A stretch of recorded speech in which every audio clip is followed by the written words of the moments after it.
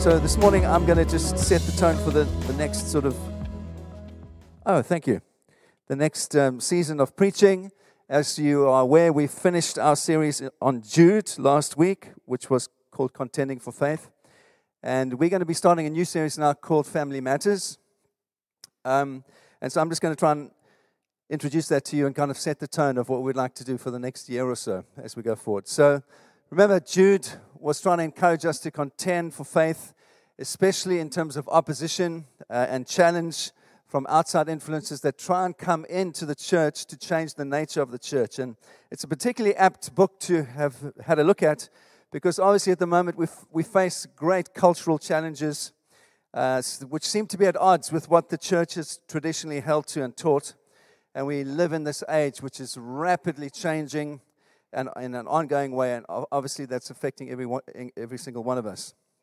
When I was at university, one of the books that I read was a book called Future Shock by a guy called Alvin Toffler. I don't know if you're familiar with that name, but he wrote in the 1970s, this book was published called Future Shock, and it really came to symbolize a psychological framework that he kind of said all of us are going to be experiencing.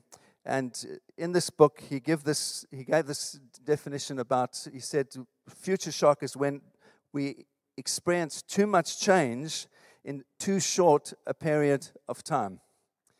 And when that happens, we all experience future shock. And so his main argument in this book is that our culture, our society, is transitioning from an industrial society to what he called a super-industrial society. We would call it a technological society. And because this change is so rapid, it overwhelms us and stresses us as people. And so he argues that this accelerated rate of technological and social change leaves people disconnected. It leaves people suffering what he calls shattering stress and disorientation. And he used this term future shock to summarize all of that.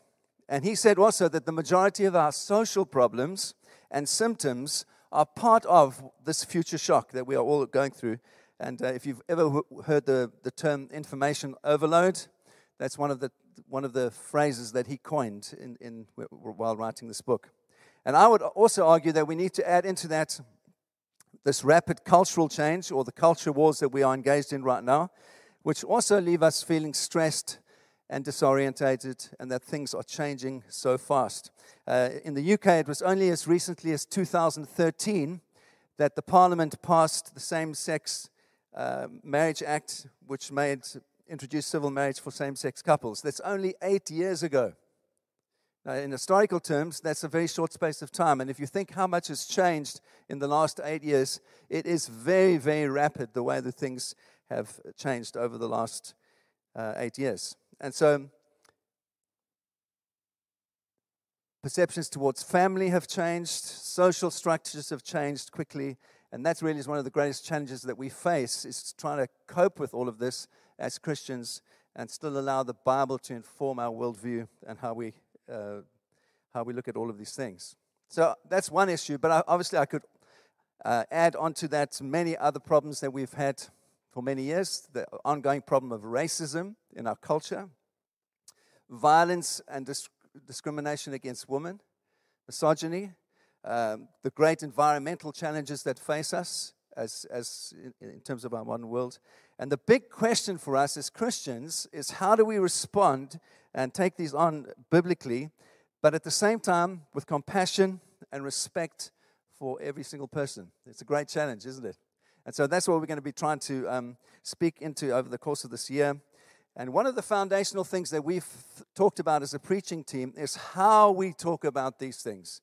So it's not only the subject matter, it's not only addressing issues that are really pertinent in our culture, but it's how do we speak to each other about these things. And so one of the key building blocks that we've agreed on, that in terms of how we want to speak about these things, is summarized in our little phrase about being church as family, all right? And what we mean by that is this. So we've called this series Family Matters because on the one hand, it is about cultural issues that are really of importance, that really do matter. On the other hand, it's also about the sense that family matters. In other words, we want to value relationship and value each other as we talk about these things. And so it's for us, foundationally underpinning everything is how we can continue to be a church family. How can we learn to speak to each other about difficult subjects and work out our relationships as God intends, given the pressure of our culture and other worldviews that undermine or biblical values and unity and love and things like that. So it's important for us as we take on these subjects, how we process them and what values we hold to underpin everything that we talk about. All right? And so we've planned, as an introduction, we've planned as a preaching team, we've planned 5 sessions over the next weeks that run up to the summer holidays. And so next week, Helen is going to introduce everything with a prophetic sense of what God has been saying to us as a church. And we've called that message the tipping point, and we want to reflect in terms of the prophetic things that God has spoken over our church and how that's informed much of what we've done and how that can inform us as we go forward. So that will be next week. The following week, Clive is going to speak on church as family and how we can continue to build love and trust together as a foundation for this church community. Week 3, Michael Hunter is going to speak on the gospel narrative and how that intersects with the cultural narrative that we have right now. What does the big arc of the gospel and salvation have to say about how does that intersect into our worldview and what the world is saying? And fourthly, we're going to look at the fact that we want to celebrate our multicultural diversity in this church, and John is going to do that in week 4. And it's a wonderful thing. We kind of had a look recently at our community list, and there are 28 different nationalities in this church. Isn't that an amazing thing? Yeah. And we want to celebrate that. That's not just that we're trying to be politically correct. It's because right in the foundation of this church, God said to us that we will be a multicultural, multi-generational church, and we've intentionally tried to build like that. The picture was from Isaiah 43, where it said, there's a prophetic picture where God says, I'm going to do this in the wasteland, in the desert place. I'm going to make streams flow in barren heights, and I'm going to put together the myrtle, the cypress, the acacia, the fir tree, all these different kinds of trees that don't normally grow together in the same geography. God says, I'm going to do this, and it's going to be so that people can say, it's the Lord's hand that has done this. And so that's what we've aimed at, multicultural church, a multi-generational church, and we want to celebrate the fact that we're seeing that. For me, it's also very basically been a picture of heaven. You know, heaven one day is going to be every culture, redeemed culture, every tribe, every tongue, every people group before the throne of God with redeemed cultures, sinless cultures, and we're going to be celebrating before the throne room of God. Now, as an African, I hope the Africans will lead worship in heaven one day. I do. But anyway, whoever leads worship, I know it's going to be glorious, all right? But this is the point. This is the point. We want to celebrate our cultural diversity and that we are all included in God's kingdom. And John's going to look at that as well in week number 4. Number 5, we're going to look at Ed is going to be speaking on the fact that we are also multi-generational. So how do we engage? In this church, we have people from the baby boomer. I'm a baby boomer right at the end of the baby booming age, right through to Gen Z. We have all of those age groups represented in this church. How do we learn to speak to each other and actually hear each other, given our different generations? How do parents really listen to what their teenagers are saying and hear from their teenagers? And how do teenagers really listen to their parents and hear from their parents and grandparents and aunts and uncles? It's a real challenge, isn't it? Because we all have our background, we all have our frame of reference, we all have our history, and we try to bring that into these conversations that we really can understand each other. And that's a great challenge. So I want to encourage you, as Ed shares as a basis for us as we go forward. And that should take us up to our barbecue, our picnic, our church picnic in July, where we hope you can join with us, and we are going to celebrate together. Right, so that's just a little outline of where we want to go. The second thing I want to say is this, is that we do want to break this into bite-sized chunks, all right? Because you can't take on everything all at once. It's just going to exhaust everybody, and we don't want to do that. So at the same time, as we try and take on some of these topical things in our culture, we're going to be preaching through 1 Peter, so you can prepare yourself, start reading that in your devotions, to underpin what we were going to do theologically. So we're going to do a kind of alternation. We're going to talk about one particular subject, and then we're going to talk about some theology and how the two engage. All right? We want to be informed by the Bible in everything that we're doing. And so as we're talking about these topical things and cultural challenges that we face, let the Bible be informing us every step of the way. And so that's what we're going to do. So some of the topics we're going to look at over the next year are gender and sexual orientation. What does the Bible have to say about that? Why should we be married? What's marriage got to do with all of this? Do we value marriage? Why should we value marriage? What about tackling racism in our society? That's endemic in our society. What about mental health and the challenges of social media? How do we engage with those? What about AI and future shock? How do we engage with that? So Jesse was telling us that the reality is that in the future, we're not going to worry about our bodies so much anymore because many people will have exoskeletons, and it really will be like Iron Man. It really will be. Cool. And we think this is so far off. We think this is, and actually it's not that far off, that already they're experimenting with people that have had physical disabilities, that they're getting an exoskeleton enabling them to walk, and that your body will be reinforced in so many ways. How do we deal with these things? This seems like science fiction. It's not science fiction. It's here. It's happening. Did you see Elon Musk just, if you've been watching the night sky, did you see the satellite link chain that he put up? If you look in the night sky, you can go online, you can see 60 satellites that he launched at the same time that look like a jewelry necklace in the night sky. 60. And they are all there to brighten our night sky and to provide fast broadband for parts of the world that can't access broadband.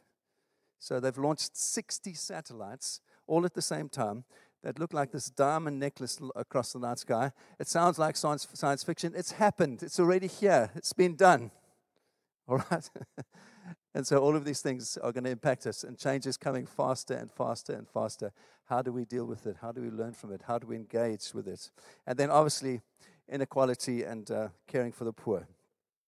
So those are some of the topics we want to have a look at. As you can see, they will tax us, and so we have to take it in bite-sized chunks. And thirdly, I want to say this. We want to stress the importance of different forums and different ways of creating space to have dialogue and discussion and to really listen and facilitate conversation. That's what we want to do, all right? And so to do that, we want to utilize interviews, testimonies, people telling their stories, group chats. And so we're going to use different forums. We're going to use the Sunday Night Cafe, where we can get together in smaller groups to talk. We're going to, obviously, upstairs, we're going to use the youth and kids ministry for the kids to talk with each other. We're going to have different forums for men and women to talk about different things together. And so that's part of what we want to do. So it's not just preaching from the front on a Sunday. It's engaging with each other and dialoguing together about these things that we can learn from each other. And we've been doing the well-being course. One of the researchers for the well-being course, a girl called Carol Dweck, says this, that there are two opposing mindsets in the world right now. One is a fixed mindset, where people believe that their qualities or their personality traits are absolutely fixed and you can't change those, all right? So it's like, can't teach an old dog new tricks, or the leopard never changes its spots. That's the one mindset. Or the other mindset is that you can grow as a person, and there's an underlying belief that you can learn and your intelligence grows over time with experience and with learning. So I want to encourage you, how do you see yourself? Do you see yourself as someone who's continually open to learning new things and being changed by the power of the Spirit? Or do you see that you largely have fixed your mindset and it's not going to change very much? My encouragement is that part of being the joy of being a Christian is that all of us have the privilege of walking by the Holy Spirit and being transformed day by day to be more and more like Jesus. And therefore, for me, part of being a Christian is that you are changing all the time from one degree of glory to another. That's how the Bible puts it. That's what it means. That the Holy Spirit is not finished with us. He's determined that we're going to change, and we will be perfect one day when Jesus comes back or we go to be in heaven. But until that time, you and I are learning to change daily by the power of the Holy Spirit. Okay. And so just another reference. Before this COVID-19 pandemic, a guy called Henry Cloud, who's a psychologist, he said that for all of us as human beings, we struggle with feelings of insecurity when we feel that we're not in control of our lives. And I'm certainly sure that this last year has highlighted that for all of us. There's certain things that we just know we can't control. And so here's the thing. He encourages us to write down a list of the things that you can control and to write down a list of the things that you can't control, and then to not try and take responsibility for what you can't control, but to take responsibility for what you can control. And I think that's great wisdom in terms of how we navigate through all these things with COVID as we come out of the lockdown. What things can we control? What things can't we control? Take responsibility for what we can, and don't worry about what we can't. A lot of people right now worrying about what if this, what if that, what if that. You can't control the what ifs. You've got to let it happen first before you can react. Okay? And so let's take responsibility for what we can control as we go forward together. The other thing I want to encourage you with as we think about talking with each other is this. Are you aware of how your emotions affect other people? Are you self-aware that how you respond really does affect other people? You know, the encouragement of Galatians 5:22 is that the fruit of the Holy Spirit is love, joy, peace, patience, kindness, goodness, faithfulness, gentleness, and self-control. And so I want to encourage you as we start to engage with one another, that one of the things that we really do trust the Holy Spirit to do in our lives is to help us manage our emotions. Because as soon as you start talking about difficult things, what happens? Emotions go like this, and all of your defense mechanisms go up, and you can find yourself getting angry with what someone has said if it's a radically different view to yours. Well, actually, we need to engage in a loving and patient, kind way with each other, even if our positions are quite different. Remember John Donne? I read this poem the other day. No man is an island. Remember? We are designed for relationship. We are designed for community by the Lord Jesus. And so as we think about engaging with each other, let's do it wisely so that at the very center we're preserving our relationships and not alienating each other in the process. And so I want to just finish with two things. And the first is this. I'd just like to think a little bit about, I've mentioned this before, but I think it's so important as we go forward and as we try and engage with each other. I read an article online this week in the Business Insider in which 11 different experts in different areas were referenced, educationalists, technical people, business people, to share from their perspective how the internet is polarizing our society more and more. And I think it's a very important thing to consider as we think about this, because so many of us are informed by what we read or see on the internet. And so we need to be aware of how this is affecting us. And the reference for this article very much is America, but the reality is whatever happens in America begins to inform what happens all over the world. So we do need to be aware of this. And this is what this researchers said. Americans are becoming increasingly intolerant with people with opposing views. And increasingly our digital lives are part of the problem. So research from Stanford University shows that between 1975 and 2017, animosity between Democrats and Republicans nearly doubled, right, politically. So people are more and more unkind in how they actually disagree with each other politically. Now, I was sure you two became really aware of this with the last election, with how people responded to Donald Trump on the one hand and Joe Biden on the other. And now I did an exercise this week. I just went online and I researched a number of web pages and Facebook pages, and it was amazing to me that if you were a pro-Trump supporter, very few pages had anything positive to say about Joe Biden, and vice versa. If you were a Biden supporter, had nothing good to say about the Republicans on the other hand. Increasingly polarized. So polarized, no kind of engagement, just dismissing people on the one hand and dismissing people on the other. Or the whole thing around COVID and vaccinations. You get these polarized views, and my reality is much more gray. It's so much more gray than we think it is. But we like it to be black or white. And so we have to learn how do we engage with each other in a meaningful way.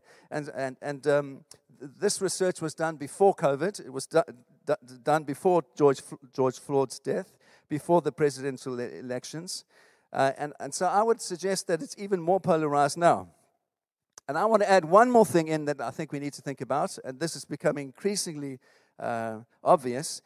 I think the greater challenge as we go forward is not between polarization politically, but it's between this.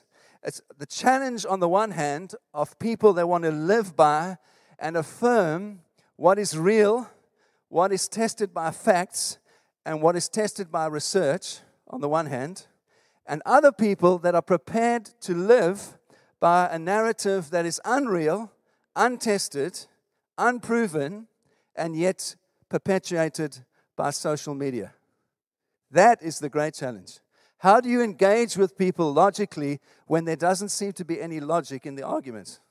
Where it's just something I've read on the internet, unproven, not validated by any kind of research, and we are encouraged to ignore the real research and the validation of science on the other hand.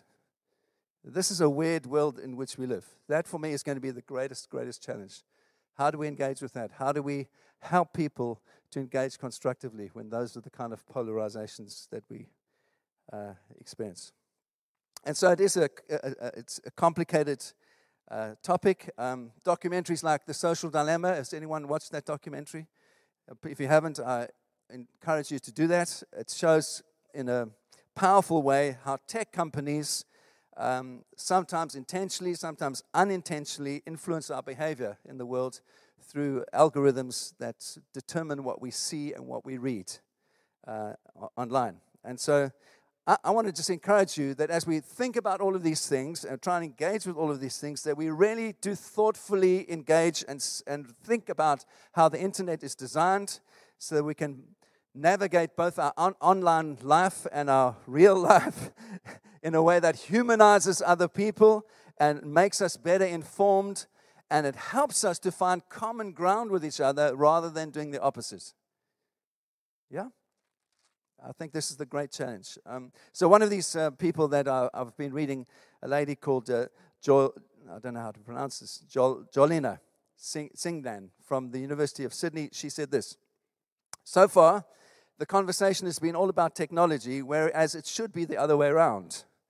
The internet and social media have only become widely used in the past 2 decades or so, meaning that we're just beginning to establish norms around how people should or shouldn't behave online. Instead, she says, we should be asking, what does being a person in a community mean? Man, I think she's hit it right on the head. What does a person being in a community mean? What does it look like? And how do we engage with that when much of our lives are informed by what is online? She says this. She was in Trinidad recently where she was doing some research. And she says in Trinidad, there's a stronger desire to fit with your community, while in America, there's a stronger sense of individualism.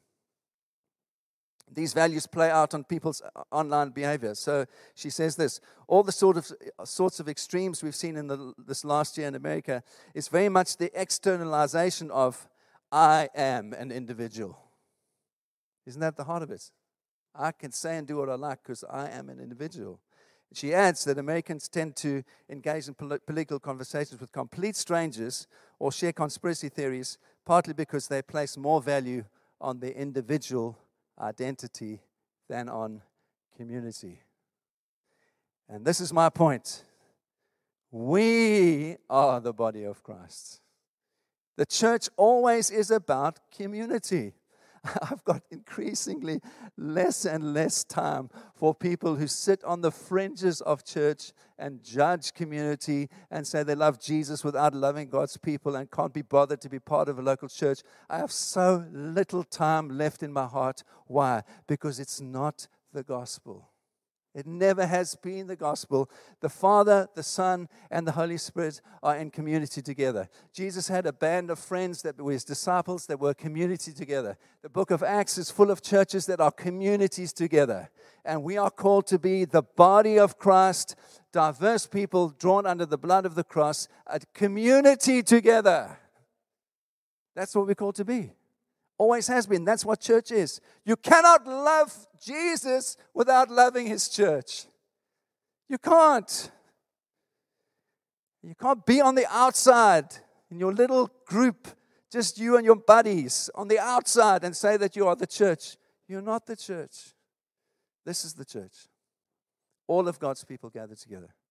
And so I'm not angry. I'm just saying we have to find a way of engaging with people on the outside to convince them, actually, no, this is the family of God. We are family together. Yes. And obviously these online things don't help. And so here's my encouragement.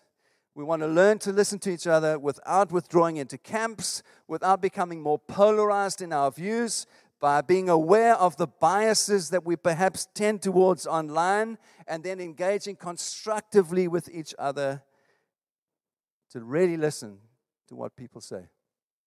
And so I finished with this morning. The last little thing I'd like to reference is a blog by a lady that I've never met, but she says some great things.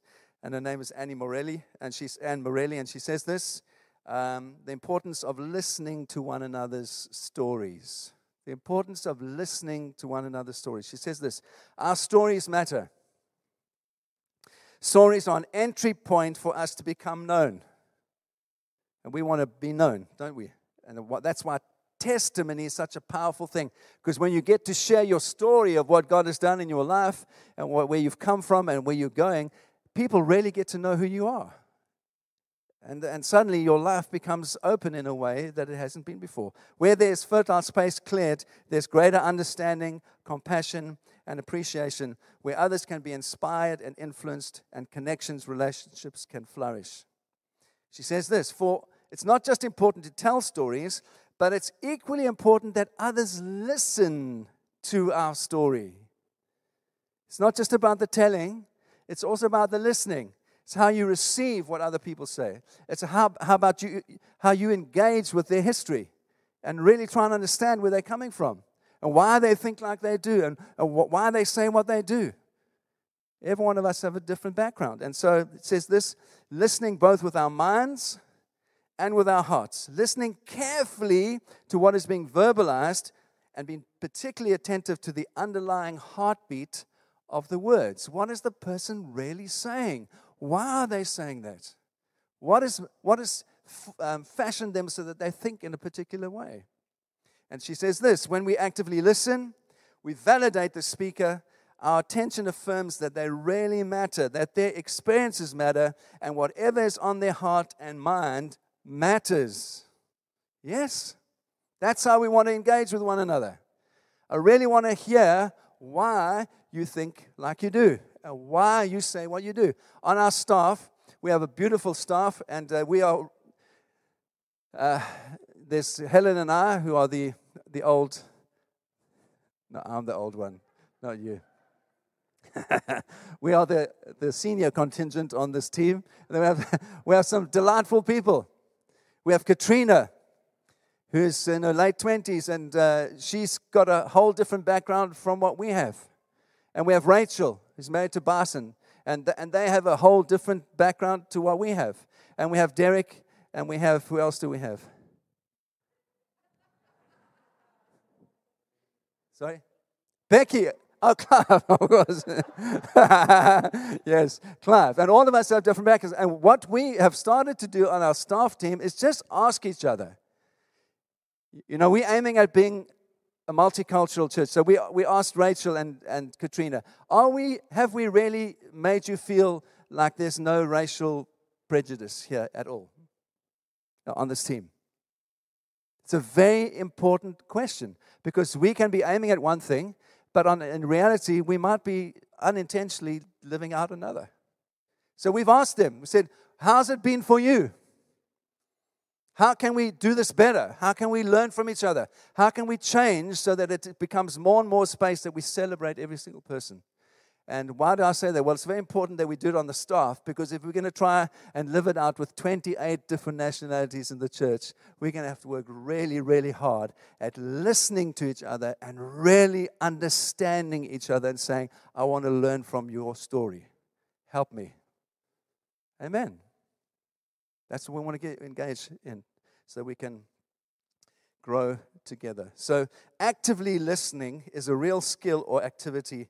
And in time, it does become easy with practice. And so she finishes with this. She says, eventually, we learn how to listen with open, invested, compassionate hearts and growing in our ability to accept and embrace hard truths about someone else's story, becoming able to breathe love and grace into each other's stories. Amen? We want to breathe love and grace into this church community and to every single story of every single person's life. And so I want to encourage you as we think about these things that come in from our culture, that we're doing all that we can to keep our hearts soft by the power of the Holy Spirit, to genuinely listen to each other, to give people time, to be attentive so that we can grow. And we can really, really understand what the Bible has to say and how it informs the way that we live. And it is increasingly a challenge to live as a Christian in this community. Well, how does the Bible help us to do that compassionately, while at the same time contending for faith and not trying to change the gospel? Keeping the gospel, contending for faith, and compassionately engaging with each other. Amen. So that's where we're going. I hope it excites you. It's going to be a great, great time over the next year, and let's encourage each other as we do that. I'm going to pray, and then we're going to finish. I finished early today. It's a good thing. Let's pray together. Father, we do want to just thank you for your presence in our lives, but most of all, Holy Spirit, we ask that you would continue to teach us as the great teacher. I want to thank you, Lord, that when you teach us, you do it perfectly, you do it well. When you encourage us to change, you do it without ripping us in any way. That you lovingly, kindly lead us towards change and towards understanding by the perfect power of your Holy Spirit. And so we trust you, Lord, over this next year as we really want to engage with things that are such important things in our culture right now. Lord, we pray that you'd help us to hear each other, to learn from each other, that we would not be informed more by the internet and by social media than we are by your gospel. That your gospel would inform our hearts and that would inform everything else. We trust you, Lord, that you do that deep work in us. Help us as we engage with people from different cultures, different ages, different nationalities. Lord, we want to be a demonstration of your church, that picture that we have in heaven one day of glorious, glorious people from all over every culture and tribe and nation, celebrating before the throne of all that Christ has done to redeem us. Lord, help us to keep that picture in our minds and in our hearts as we go forward. Teach us, Lord, this year. We trust that you would teach us, that we can really engage and learn from each other. And most of all, be taught by you. In Jesus' name I pray. Everyone says, amen.